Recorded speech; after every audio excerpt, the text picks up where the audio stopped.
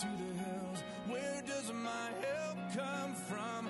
My help comes from the Lord, the maker of heaven and earth. I lift my eyes into the hills. Where does my help come from?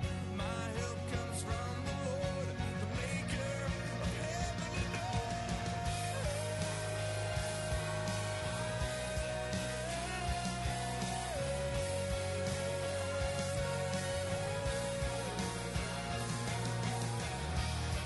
Now praise you in this storm, and I will lift my hands.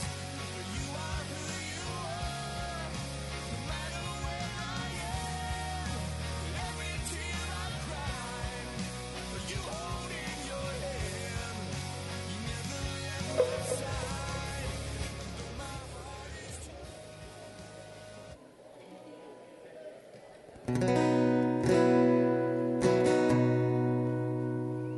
Hey everybody, how's it going? Happy Sunday. God, thank you for today. Thank you for all the blessings in our lives, especially this blessing of life that you have given us. You are our provider and our God, sovereign over all things, and we worship you together in fellowship now. Thank you for all we have, the promise of heaven. Amen.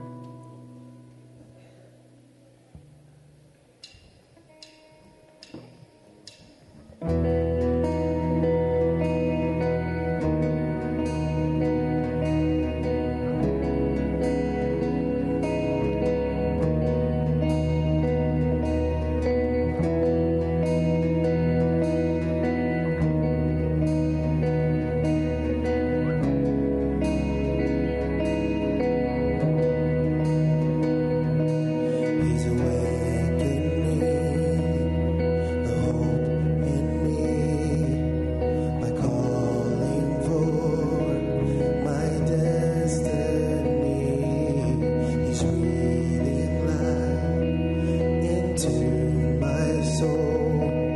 I will thirst for Him, and Him alone. He has come like the rain, showers on the barren plain. So my heart, tongue confess, Jesus Christ, the hope of man.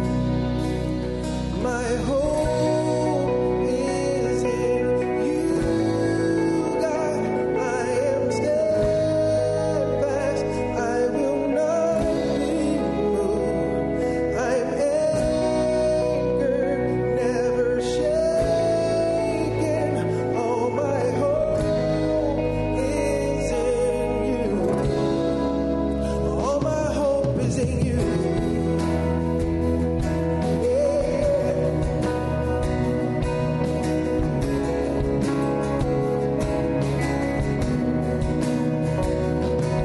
He's awakening the hope in me by calling for my destiny. He's breathing life into my soul. I will thirst for Him, and Him alone. He has come like the rain, showers on the barren plain. So my heart, tongue confess, Jesus Christ, the hope of man. My hope is in you, God. I am steadfast. I will not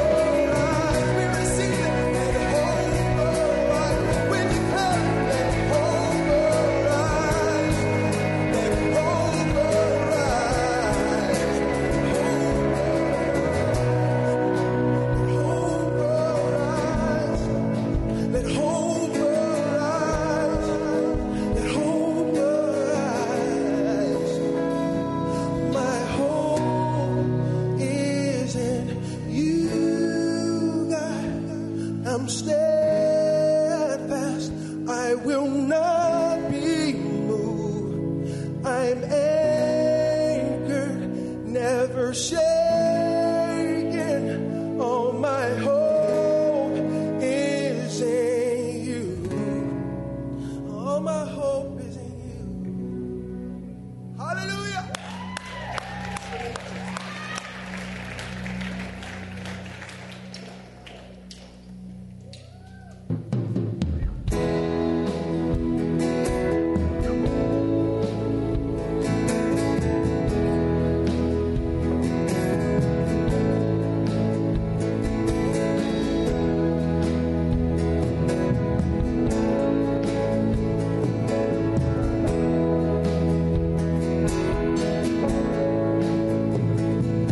How deep the Father's love for us, how vast beyond all measure, that He should give His only Son to make a wretch His treasure.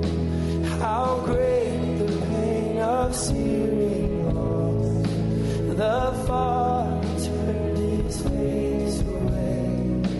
As wounds which mar the chosen one, bring many sons to glory.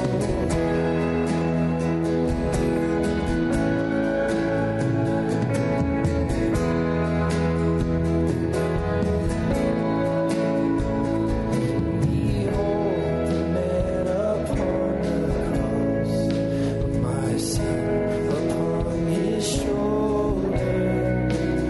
Ashamed, I hear my mocking voice.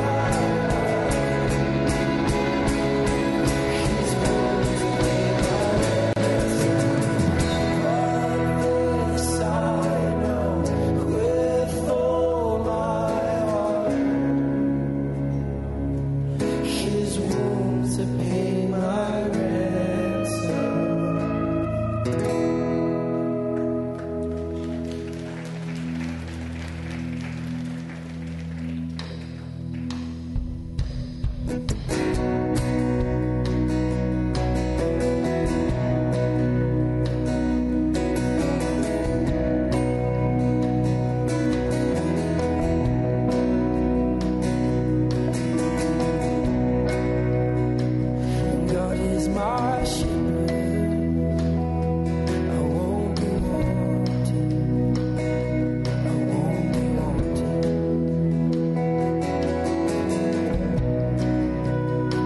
He makes me rest in fields of green by quiet streams. Even though I'm walking through the valley of death and night,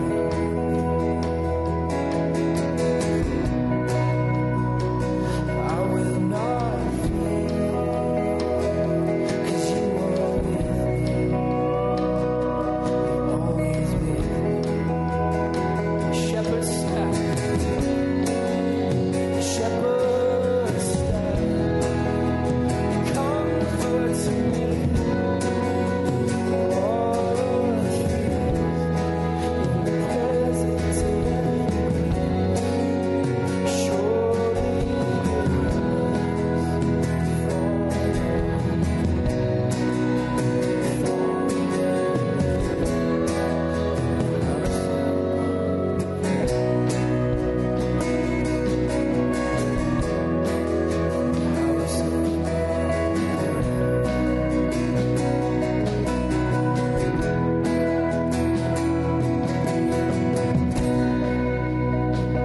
God is my shepherd.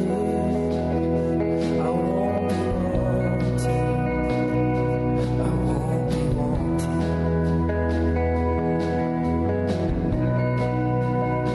He makes me rest in fields of green by quiet streams. Even though I'm walking through the valley of death and dying,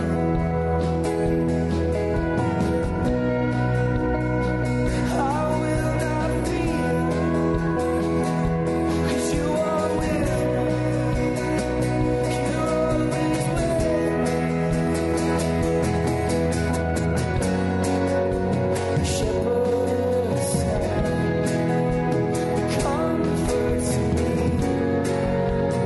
All of things in the presence of enemy, surely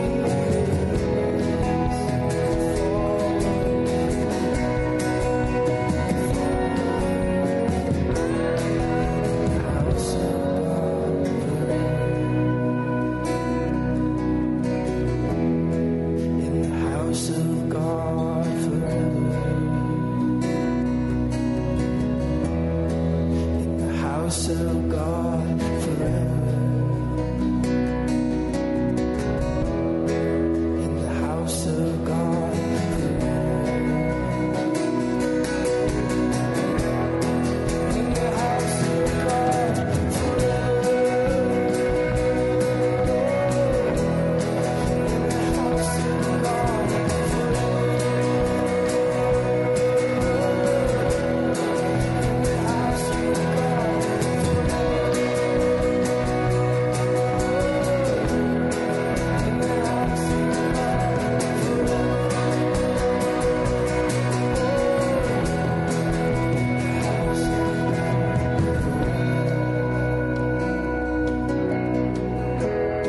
In the house of God in the house of God forever. In the house of God forever. In the house of God forever.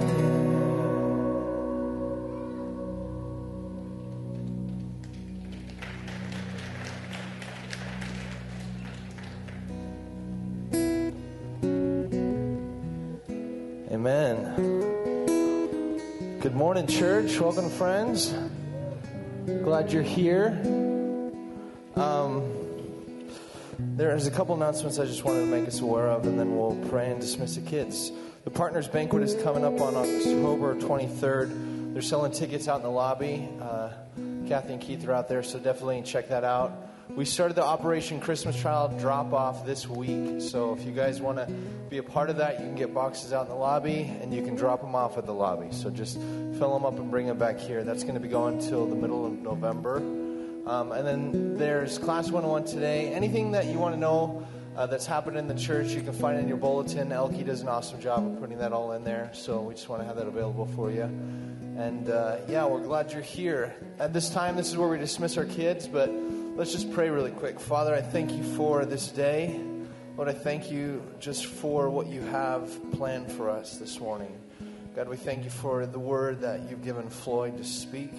Lord, I pray that he would speak as he did the first service, just boldly and clear. God, I thank you for the revelation you've given him for the sake of this body. And Lord, I pray that as we just continue forward on what it means to be kingdom citizens and what it means to be your children, Lord, that you would just continue to grow within us a foundation that is secure as we walk closer in line with you and in the world that you've given us to live in. Lord, we thank you for every teacher in this church that pours out their hearts for our kids. Lord, I pray that as the kids go to a children's church this morning, that you would be glorified in those classes. God, that the gospel would be spoken clearly, that you'd give wisdom and just a clear voice to the teachers, Lord, and that you'd just be with all of our kids this morning. In Jesus' name, amen. So if you have kids, you're more than welcome to bring them to kids' church at this time. Junior high meets out in the front in the overflow room, the roots room. And if you don't have kids, you're more than welcome to stand with us. We're going to continue to worship.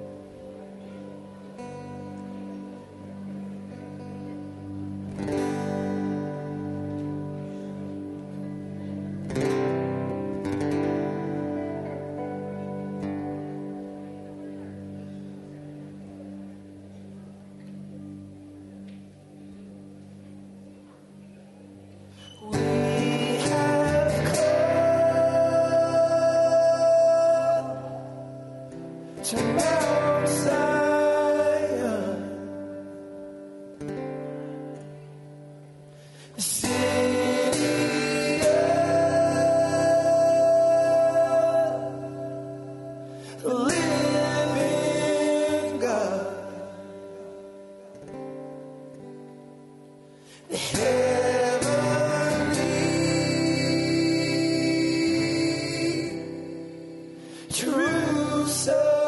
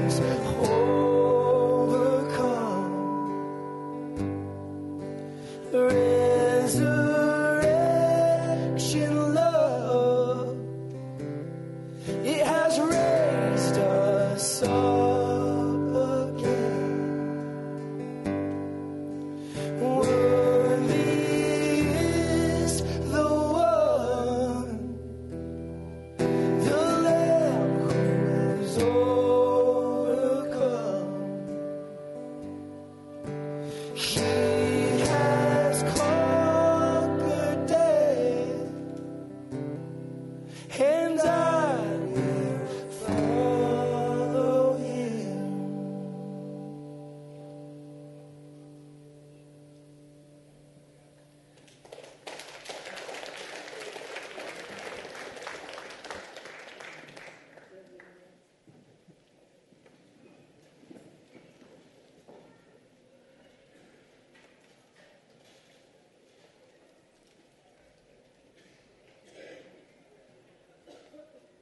Thank you, worship team. Awesome. Powerful. In between services, I was looking at scripture in Acts. It says that the Most High does not live in houses made by human hands. We're his house. We are the city of God. We're Mount Zion. And it's God who has made us.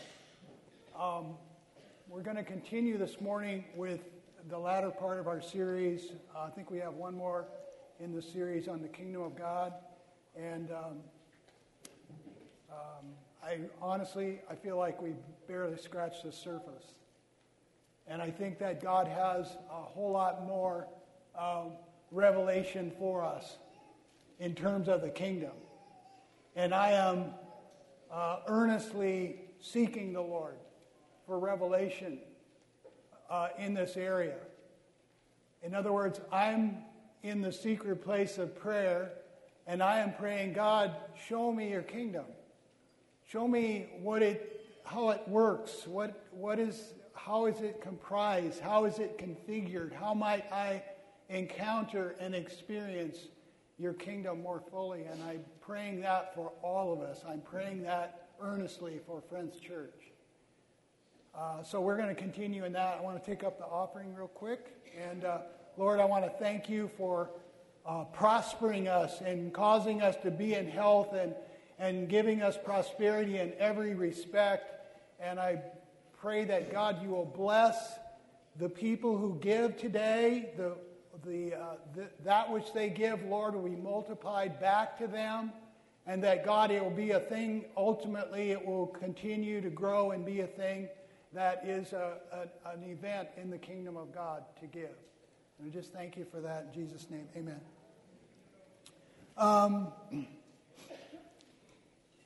lot of times when I get up here and give messages, I think, well, I got a lot of time right now. And so I kind of take my time and I piddle along in the message. No, that's not the right thing to say, is it?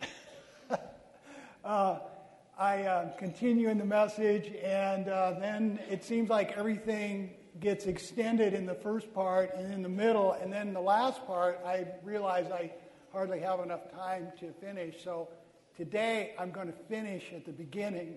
In other words, I'm going to talk about the end where I'm trying to get to first. And that is, I want to emphasize today the secret place. And what I mean by secret place, I mean you and God alone together with his word. And what happens in the secret place and how the secret place can become a great joy to you. And I was in a prayer yesterday with a small group, and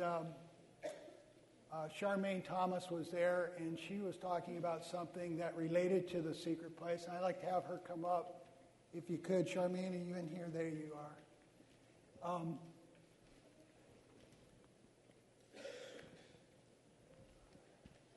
She is an awesome woman of prayer and delights to come to prayer meetings. And, prayer for me is the most fun of all. It really is. So go ahead and tell them what you told us yesterday.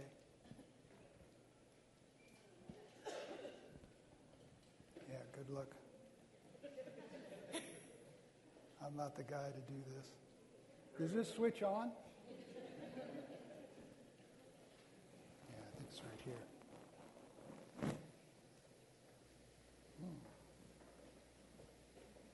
He's going to help us. Somebody. I can't get my finger on that. There Okay, here we go. Sorry. Okay, so yesterday we was in prayer and we was talking about the secret place, and the illustration we compared it to was like a relationship with your mate. It's like when you first meet your boyfriend and your girlfriend, or your husband and your wife, and you don't know anything about them, but the only thing that attracts you to your mate, as far as a man, would be her beauty. But when he started talking, then for a woman, it's going to be his words. So it's just like the same illustration when you come into God's presence. You know, at first, you don't, you know, all you know that he went to the cross, he died for our sins. But as you continue to bask in his presence, continue to pray, continue to read his word, then you start finding out who he is. You know, and then you start finding out his characteristics. And it's just like your relationship with your husband or your wife or your boyfriend and girlfriend. You know, you don't have to ask your boyfriend or your girlfriend, are you going to text me today? Are you going to call me today? You don't have to. But because they're so intrigued and because of the love and the desire that you want to get to know your mate, you automatically do those things because you want to know more of them. And as y'all continue to, you know, establish a relationship and continue to, you know, have go out on dates and stuff, you started knowing more and more about your mate. And then, you know, he tells you what he like. You tell him what you dislike, and then some things that they dislike. Then, you know, you just automatically just start not doing those things because you know your mate don't like that. But it's the same thing with Jesus. As you continue to bask in his presence, continue to get in his secret place, then he start molding you into the man or the woman that he called you to be. And then, you know what, it won't be a struggle for you to commune with God, but because of the love and the passion and that what you experience with God, you automatically want to do those things, and nobody don't have to tell you that. So there we go.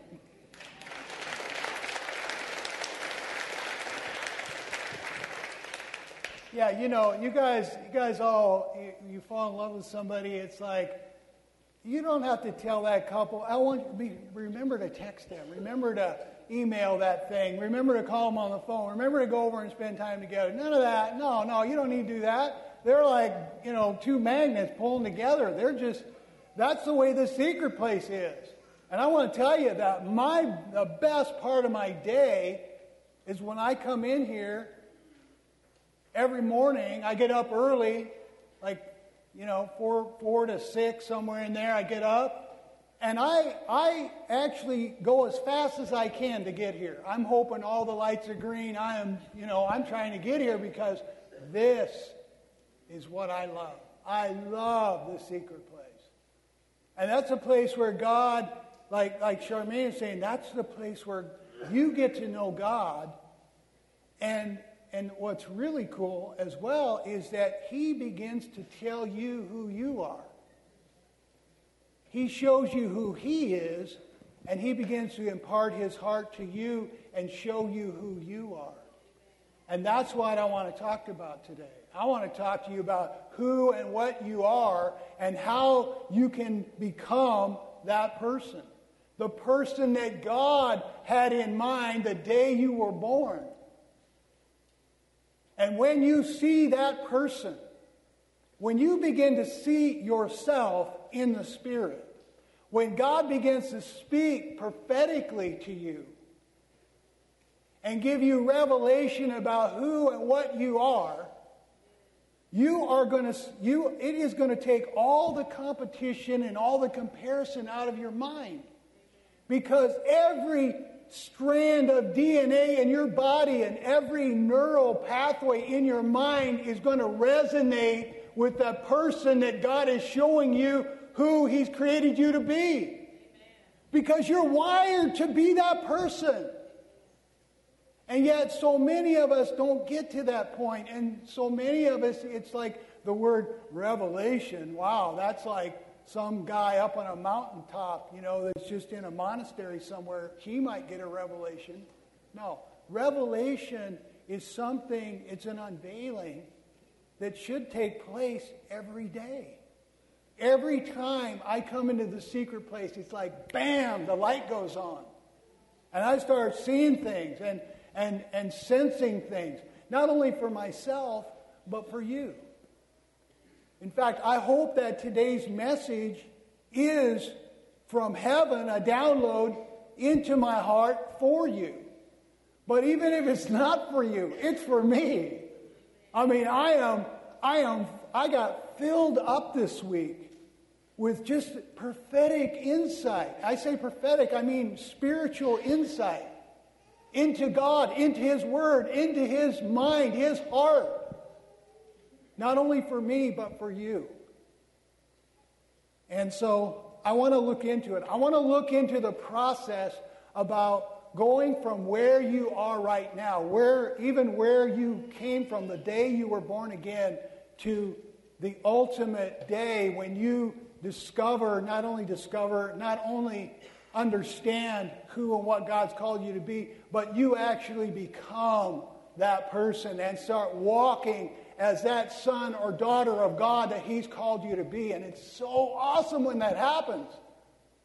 And at the same time, we're evolving in the Spirit. We're being transformed continually more and more and more into the image of Christ in a unique way. Each one of us is so unique. Do you know that there's a verse in 1 Corinthians 15. It talks about the glory of one star differs from another.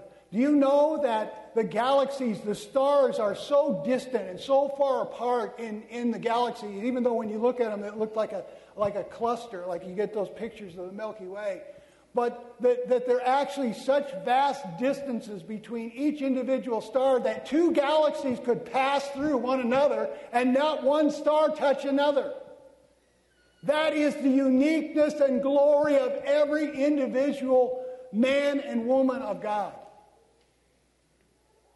And when you begin to see your uniqueness, all competition, comparison, and all that stuff that the world system, indoctrinates us with, passes away. And that's a place of freedom. That's a place of incredible joy. Peter talked about joy unspeakable and full of glory. And as I was putting this message together, and as I was just reading my notes, I started looking at the words hope kept coming up and glory kept coming up. So I want to look at that transition, okay?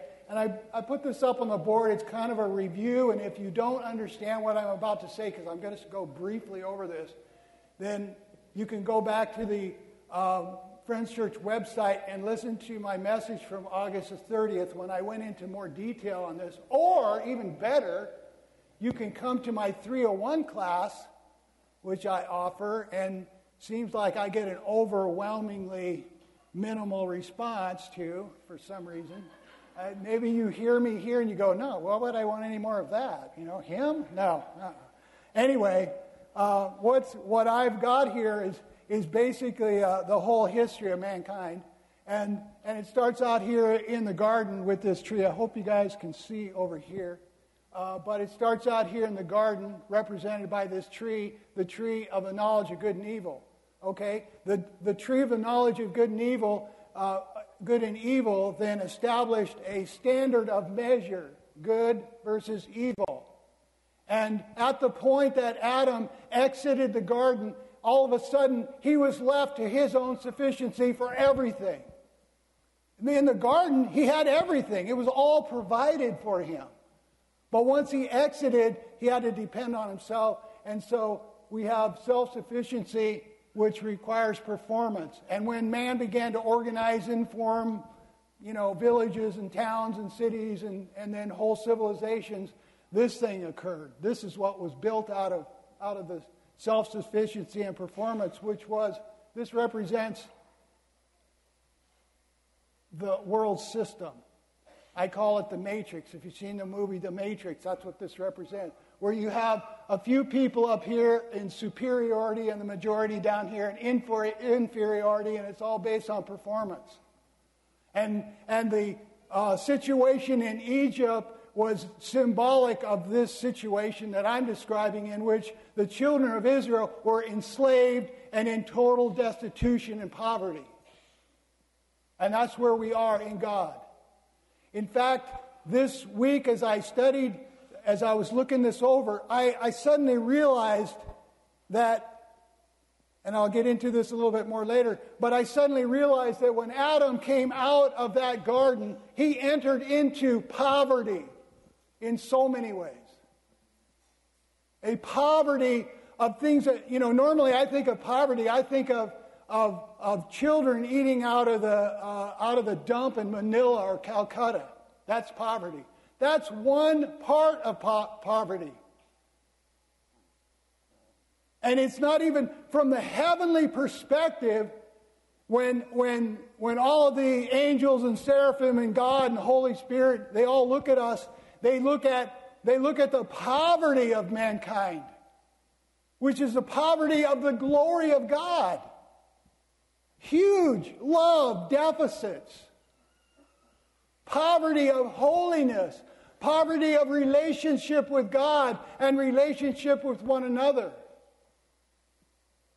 It's an entire poverty mindset that we have. It creates fear. It creates self-preservation. And so many other things. And so when Adam fell, there was this incredible poverty that came into the world. Then this represents the tables of the 2 tablets of stone, the 10 Commandments, which were basically a CAT scan of who and what we really are outside of God. Do you understand that? Okay, 301 will explain all that. And which then shows us who we are in Adam. You understand that the whole human race came out of Adam. And that Adam was dead in trespasses and sins because he disobeyed God. And so a person who is dead can only produce another person that's dead. A dead person can't produce a live person. And when I say dead and alive, I'm talking about in the spirit. Obviously, I'm not talking about being physically dead. You understand that? The terminology. And so there's some things in your notes. It says in Romans 5:12, through one man sin entered the world, and death through sin, and so death passed to all men. That's the condition that we have. It's a condition of total poverty. And I felt sorry for President Obama this last week when he was discussing the mass shootings, and his answer was, well, we have to control the gun flow so that people like this don't get guns. That is a poverty mindset and a poverty answer. And can you imagine what God is looking at when that goes out from our president? And I'm not criticizing him. I'm just saying that that's all that those in Adam have. We're confined to our earth-only mindset. But God has something more fantastic for us. He has the whole kingdom of God for us. And so right here in Adam, it says that all have sinned. And this is just like I saw the poverty in this verse. All have sinned and fallen short of the glory of God. We don't think of the fact that, well, they've sinned and so they've fallen short of the glory. Yeah, short of the glory. That's the concern. That's the heavenly perspective on man's condition. That you've fallen from the glory. You've fallen short. You should have the glory of God. You were made for glory. But as a result of what has taken place, there's a huge glory deficit in the earth.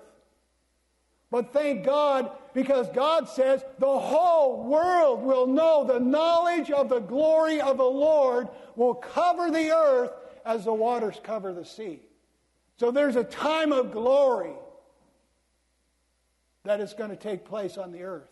Arise and shine, for your light has come, and the glory of the Lord has risen upon you. Nations will come to your light, and peoples to the brightness of your rising. And that's what I want to talk about today.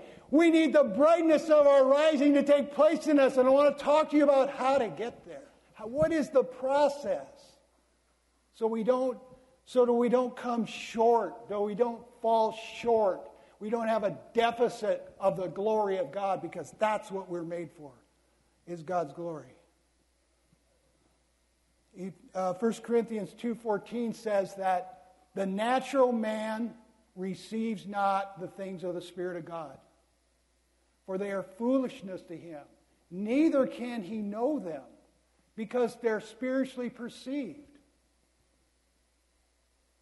Everything in Adam, if a person is not born of the Spirit, they are incapable of seeing and perceiving things in the Spirit. And God wants us to really grasp that fact and understand it. So what God has done is right here. He took all that was in Adam. He took Adam. He took the whole human race. Those that received Christ. He put them in Christ, and he crucified each one of us in this room in Christ. Paul said, I have been crucified with Christ. Now that messes with your time-space continuum, but in God's eternal sight, that's exactly what's happened to us. We have been crucified. And what happened was we were crucified, put to death, and then we were buried with Christ.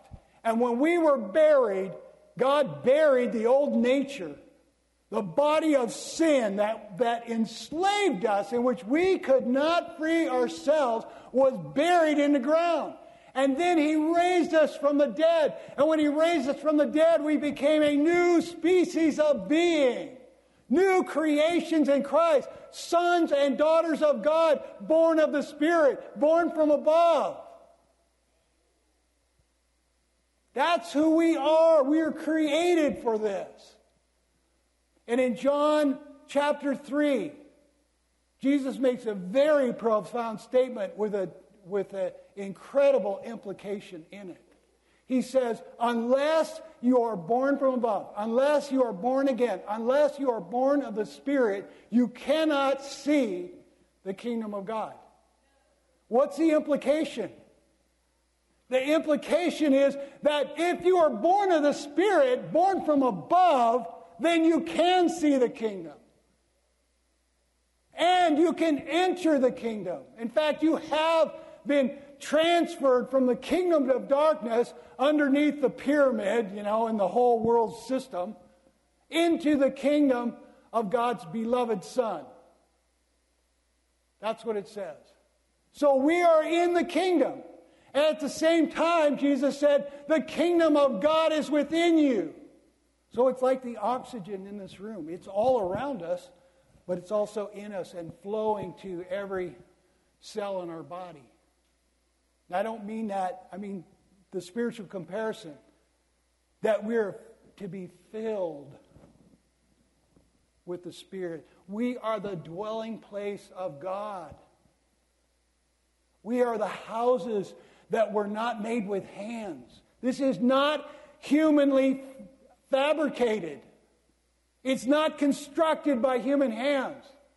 And hopefully, when people stand up here and we preach, it's not a human concoction of our own brains, our own neural pathways, our own brain cells. It's a download from God and a presentation as an oracle of God, the Word of God that He has, because it's something that He wants us to enter into. Because we are to have revelation of the kingdom of God and then experience that kingdom. Encounter God, and then ultimately manifest that kingdom. And I just want to point out, these are the verses: Luke 4:18, 2 Corinthians 4:18, and Romans 4:18. And if you look at those in a sandwich form and you eat those words, you're going to be on your way. But it takes place in the secret place, and that's why I brought that up first. Because something happens there that I think doesn't happen anywhere else nearly to the degree that it does when you are alone with God. And you are listening to His voice, and you are hearing Him, and He is opening your eyes. So, let's look at Luke 4:18. So profound, so awesome. I love it. The Spirit of the Lord is upon me because He has anointed me to preach the gospel to the poor. Wow, it was this verse that I was reading, and I suddenly went, oh, no, that's not just material poverty. It's poverty in every respect. But God has a kingdom that is the exact opposite of that. It's a kingdom of abundance. It's a kingdom of unlimited resources. And when you really begin to get the picture of what God is presenting to us, that He is wanting us to receive, it will open up every area of your thinking. And that's what He's saying. The Spirit of the Lord, the anointing is upon me to preach the good news to the poor so that they don't have to be poor anymore. They can be rich in Christ. Rich in God's glory. Rich in God's Spirit. Rich in abundant life. Not just life, but Jesus said, I've come to give you life and that more abundantly. And the greatest thing on the planet is not anything circumstantial. It's you being filled with God. So that if you live, if you were thrown into a jail cell in solitary confinement, you could live with joy unspeakable and full of glory because the kingdom is within you. You don't need anything out here. You have God, you have the Holy Spirit, you have Jesus in a constant flow of communion and fellowship and love and abundance of glory and His presence and revelation and everything that you could ever desire is in Him. He has sent me to proclaim release to the captives.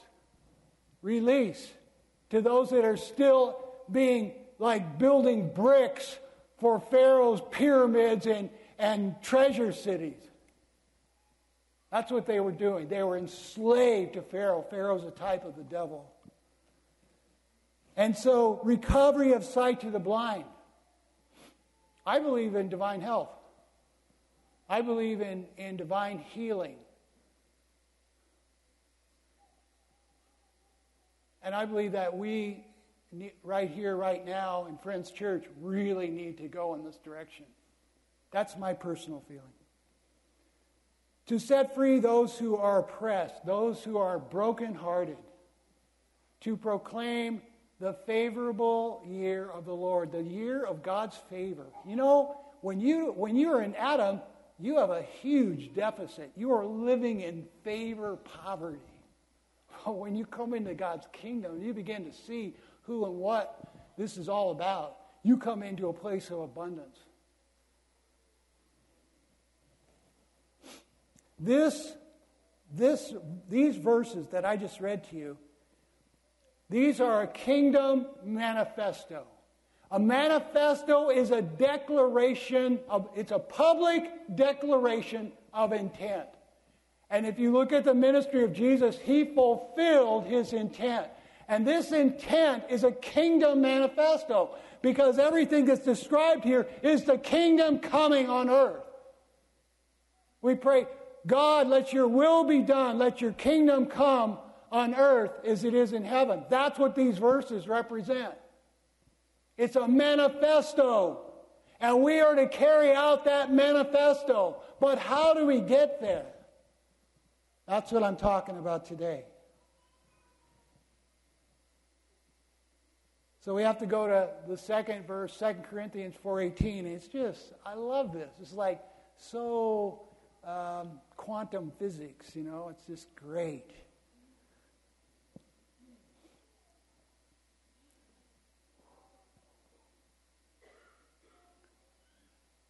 Paul said, we look not at the things which are seen, but the things that are not seen. For the things which are seen are temporal, but the unseen things are eternal. So what we have here is we have two categories of things, okay? We have things that are temporal and seen. And that's what we're looking at right here. And we think in our minds, oh, wow, this is solid, this is real. And then you're talking about unseen, eternal things. Well, that's kind of nebulous, and that's sort of uncertainty, in our minds. But Paul said, my life is centered around looking not at the seen, but the unseen, eternal things. They're things. They're just not visible to the human mind, heart, body. And so the challenge is that God is saying, listen, I want to show you the unseen. I want to show you eternal facts, reality. I want to show you a realm that you are not familiar with, that you haven't experienced. But I want you to experience it. I want you to see it. I want you to enter it. I want it to enter into you into the utmost degree so that you can not only have understanding and revelation of it, but you can also experience, encounter, and then manifest the kingdom. I was thinking about Matthew 13:44 when it says, the kingdom of God is like a treasure. And the treasure was hidden in a field. And when a man found it, he went and hid it, and then he went and sold everything he had so he could obtain that field. He could buy that field. And I can imagine him coming home to his wife, and he comes in the door, he's all excited. He says, we've got to sell everything we have. It's all got to go. Put it up for sale now. And she's looking at him like, you are out of your mind. You're flipped. Your switch is flipped, and I don't know what's happening to you, but this is nonsense. No, we're not, But that's what happens when you begin to see the unseen. When you begin to see it, you'll say, oh my God, this is worth everything I have. See, this is what the rich young ruler didn't get. He came to Jesus. Jesus said, sell everything you have and you have treasure in heaven. And he couldn't see it. He couldn't see it. But Zacchaeus, who was also a money guy, he saw it. He's like, wow, I'm in. You guys read up on that, and I won't go into all the details, but it says in Matthew 13:11 that God has granted us to know the mysteries of the kingdom. There's mysteries. We're dealing with mysteries here. And God has given us His Spirit. He's given us the capacity to see it. And He's given us the capacity to come before Him in the secret place and allow Him to unfold and reveal the mysteries of God. In fact, that is that's a major portion of the Holy Spirit's job. That's His job description, is to take us and help us enter into the things of God, to reveal them to us. And they're personal things. The calling of God is there's an eternal church from Acts, the second chapter of Acts, all the way through. There's a big picture purpose for the church. Then there's a corporate purpose and calling. And that's who we have been put into relationship with. And that would be the people in this room. We have a corporate calling in God. And how awesome it is when we begin to see it. But then there is the individual call of God, which fits into both other callings. And that's the one I'm talking about today. I'm talking about you getting in the secret place and God beginning to show you who you are.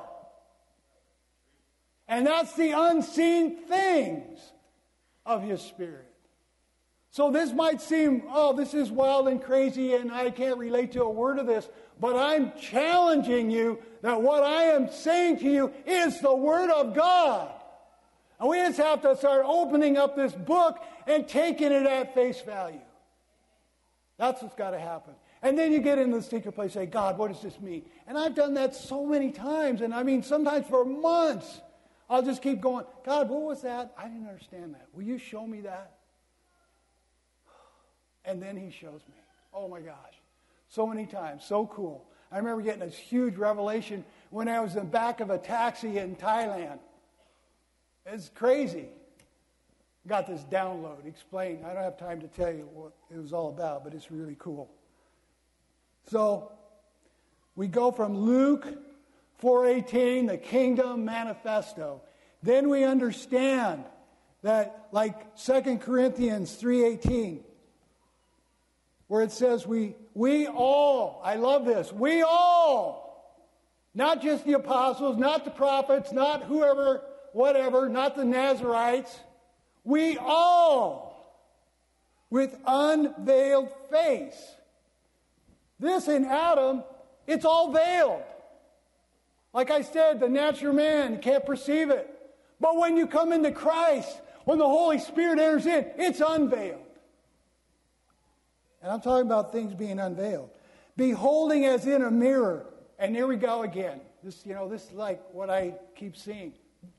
Beholding as a mirror, the glory of the Lord, the excellency, the majesty, the face of Jesus can happen. That's what I'm talking about. We all, as in a mirror, beholding the glory of the Lord, are being transformed into the same image from glory to glory. We have exited the place of poverty. And God wants to usher us in to the place of abundant glory, life, health, healing, holiness, power. The entire range of all that is in Christ and in His kingdom. And then we go to Romans 4:18. Okay? And this is really what I want to focus on. It says in Romans 4:17 that God said to Abraham, I have made you a father of many nations. At that point, Abraham did not have one biological child. But God, you see, I love the quantum physics, time-space continuum, messing your mind up thing, where He says, I have made you.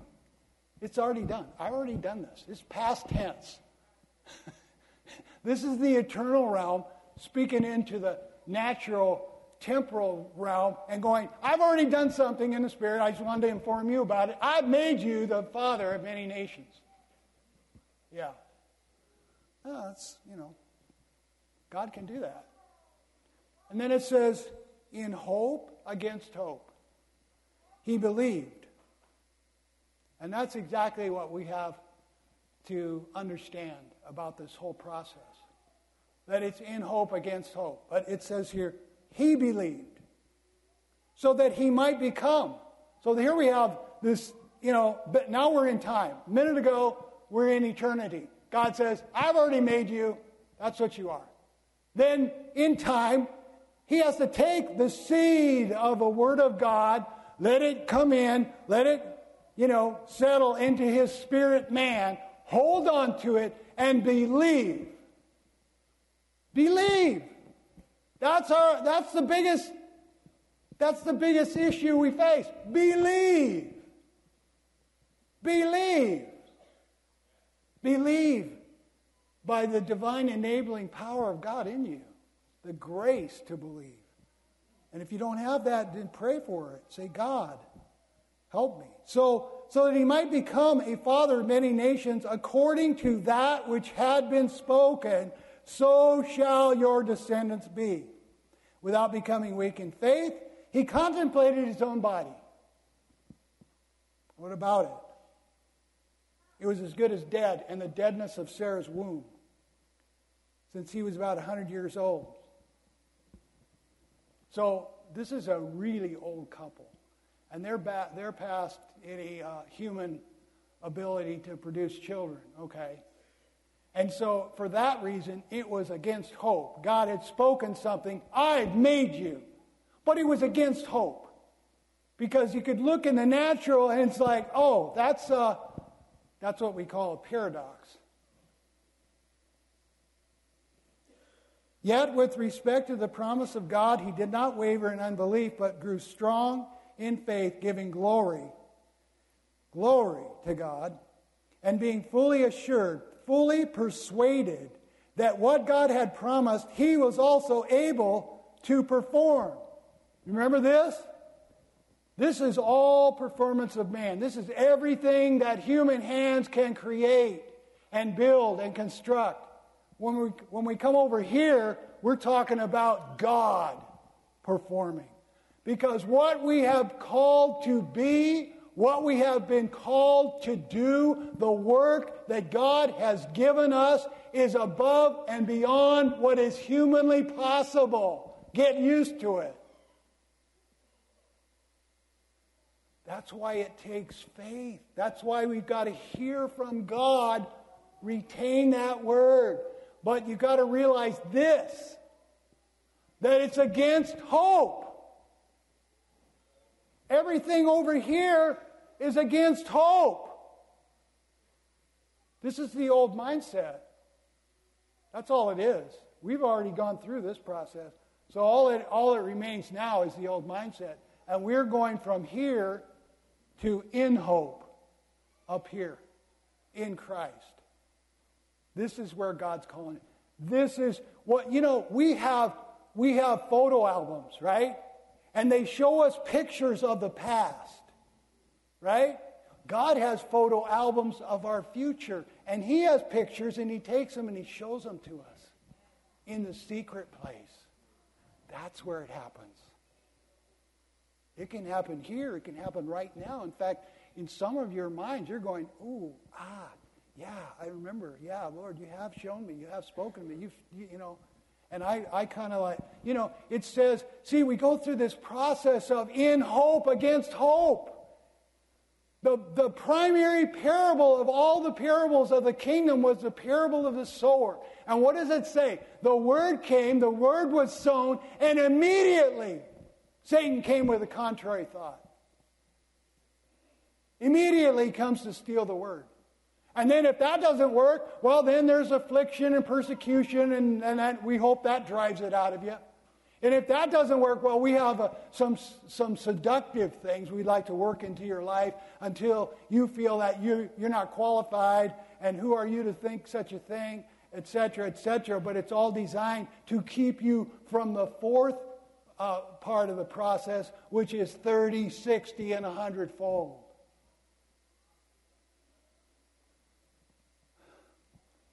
The title of this message is The Paradox of the Kingdom. So when the kingdom seed is planted within us, like it was Abraham, it was against hope. And that's, I wish I could just lay hands on you and just impart the whole thing, and we wouldn't have to go through all this. But God doesn't change it. This is what God has set up. And there's a reason. I don't really understand the reason why it has to be this way, but it is. And it's repeated over and over and over in the scriptures. Moses is called, I can't talk. I got a stuttering problem. Jeremiah, I'm just a youth. What do I know about anything? Gideon, you mighty man of valor. He says, wait a minute, wait. You don't understand. I'm in the least tribe, the family is the least in the tribe, and I'm the least of my family. They're going into the land. They're crossing over the Jordan. The 10 spies go, no, we're just grasshoppers in their sight. Contrary. This is the definition of paradox. A statement or proposal that seems self-contradictory or absurd, but in reality expresses a possible truth. Wow. It's a potential truth. Because you have to go from in Adam to in Christ. So it's a potential, but the potential can be lost because of our old matrix saturated mindsets, of which we need radical reprogramming, because that's what that blue arrow represents. It represents reprogramming of your natural, carnal, religious, earthbound matrix mindsets. And mine too. Okay. Wow. So much in the Word about how contradictory things are. An opinion or statement contrary to commonly accepted opinion or belief. Every time. Guaranteed. Thank you, Lord. A thing exhibiting apparently contradictory characteristics. Like, okay, guys, we're out in the desert. There's 10,000 people. Where are we going to get some food for them to eat? And they're looking around. Oh, man, we got nothing, man. Let's send them away.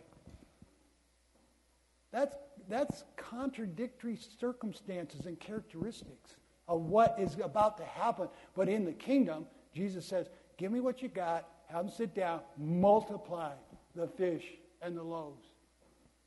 Hey, let's go to the other side of the lake. Boom, in the middle of the lake is a storm. It's just the way it works. And I'm sorry it couldn't be easier and just snap your fingers. That's how we pray so much of the time. We don't want the challenge. We don't want all the mess.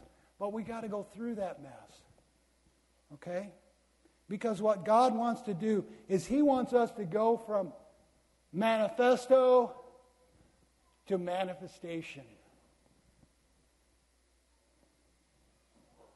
And I got 2 more things to tell you, and we're done. First of all, I want to explain this. Because in everyday life, this is, I think, is a great little illustration. And I don't think I've spoken to you about this from up here, so hopefully most of you haven't heard this. But this is something that you get in 301. And it's our normal Christian everyday experience, okay? Because here's what happens. You get in the secret place, you open this book, and you read. Okay, and let's say that you read the little story about Jesus, and he's preaching on the shore to the multitudes, right? And then he calls over Peter with the boat. He gets in the boat, and he pulls back a little bit from the shore, a little bit out, off away from the shore. That's important.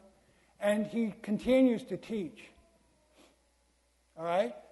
And then, at the end of that, when he's finished teaching, when he's done giving us the revelations, then he says, launch out into the deep and let down your net for a catch. And what does Peter say immediately? He's going, wait a minute, I'm a fisherman, you're a carpenter, this isn't going to work because I have been out all night and caught nothing. And here's what I'm saying. You see how the contradictory thoughts and beliefs and opinions come in? When Jesus is moving in Peter's heart, he's speaking a creative word of revelation to Peter. He's giving him a prophetic word because he's about to ready to do something. He said, I don't do anything except what I see the Father do. So he saw the Father doing this, and then he took that in himself, in Jesus. He took it in himself, and then he told them to launch out into the deep and let down their nets for a catch. And that's what they did. And what did they get? 2 boat-sinking loads of fish. Okay? So, what does this all picture? On the shore pictures the first pool. These are 3 pools. When this pool fills up, it overflows into the second pool. When this pool fills up, it overflows into the third pool. Okay? The first pool is Jesus standing on the shore, which is simply information, which is what you just got when I told you that story. You saw it in your mind. You saw Jesus preaching, saw the multitude, saw the boat come up. He gets in the boat, he preaches. They launch out in the deep. You saw the fish, almost sinking the boats. You saw all that. But it's only information until God does something with it, like what he did with that story, with me, to give you this illustration. Which is, once you fill up this pool with information. In other words, you get in the secret place, you're reading, you're filling your mind. You're saying, oh God, I'm not getting anything out of this. Okay, it's just like reading the New York Times. It's like reading Time Magazine. It's just like, reading the latest novel. It's a history book, whatever. But if you continue and you pray, oh God, I pray that you will grant to me the spirit of wisdom and revelation in the knowledge of him. That the eyes of my understanding being enlightened, that I might know the riches of the glory of his inheritance in the saints, and the exceeding greatness of his power toward us who believe. You pray in that prayer, but all you're getting is information. But if you keep pumping it in there, eventually it overflows into the second pool, which is revelation. And that's not a weird word. It should happen to you almost daily. That's what makes prayer so awesome. I love it. Delicious. The words exiting my lips are so soaked in honey. Secret place. Oh, wow. I love it. So, it's the best meal on the planet. Oh, God, open up that journal, that show me those pictures in that album. Oh, God, wow, I love it. And so those revelations start to build up, and you get one and another and another and another, and pretty soon you get full of revelation. It's like your mind's being blown. Your neural pathways are being renewed. You're beginning to see and think and hear. Your perspective is changing from earth to heaven, from the seen to the unseen. And the unseen becomes so real to you that, guess what? This pool begins to fill up and ultimately fills and begins to pour into the third pool, which is exactly what God wants to do when he takes us from manifesto to manifestation. The third pool is demonstration, manifestation, transformation, and oftentimes it's your destination. I would suggest this to make all this start happening in your life. You get alone with God today. First thing in the morning, tomorrow. And this is what you do. Two things. I want you to get together with God, and I want you to be absolutely, brutally honest. Honest. Maybe for the first time in your life with God, be honest with him. Tell him, I don't love you. I don't care about this stuff. I have very little interest in your word. Prayer is boring. I don't want anything to do with any of this. Just, that's where I'm at. Tell him. And then say, God, put your love in me for you. Put a passion in me, a zeal in me for the secret place and for your word. That I can become, the seed can be deposited within me. And then I can begin to see this incredible transformation take place where I start to become who you called me to be and do the things you called me to do. And the second thing is, tell God your deepest, and this takes a while because the first it's tell God your deepest desires. The first desire is, oh God, I want $50 million. God, I would love to have $50 million. And then it filters down to more and more meaningful things, to the point where maybe you're just going to say, God, just fill me with joy. That's just the ultimate. I mean, that's why I wanted the $50 million to get to the joy anyway. So, maybe I need to rephrase this. That's what happens. God takes you down, down, down, deeper and deeper into your own heart. And you get down there deep enough, and then, wow, things start to happen. And here's the last thing. We got to go. Worship team. Here's the last thing. This is really important. This is so cool. This week came to me. John 15:7 says, if you abide in me, and my words, my kingdom, download, photo album, words, abide in you, you ask whatever you want, and I'm going to do it. I'll see that it happens. How many of us have prayed things that haven't happened? Let me make a suggestion to you. You check this out. Are we praying from here? Good timing. That's all right.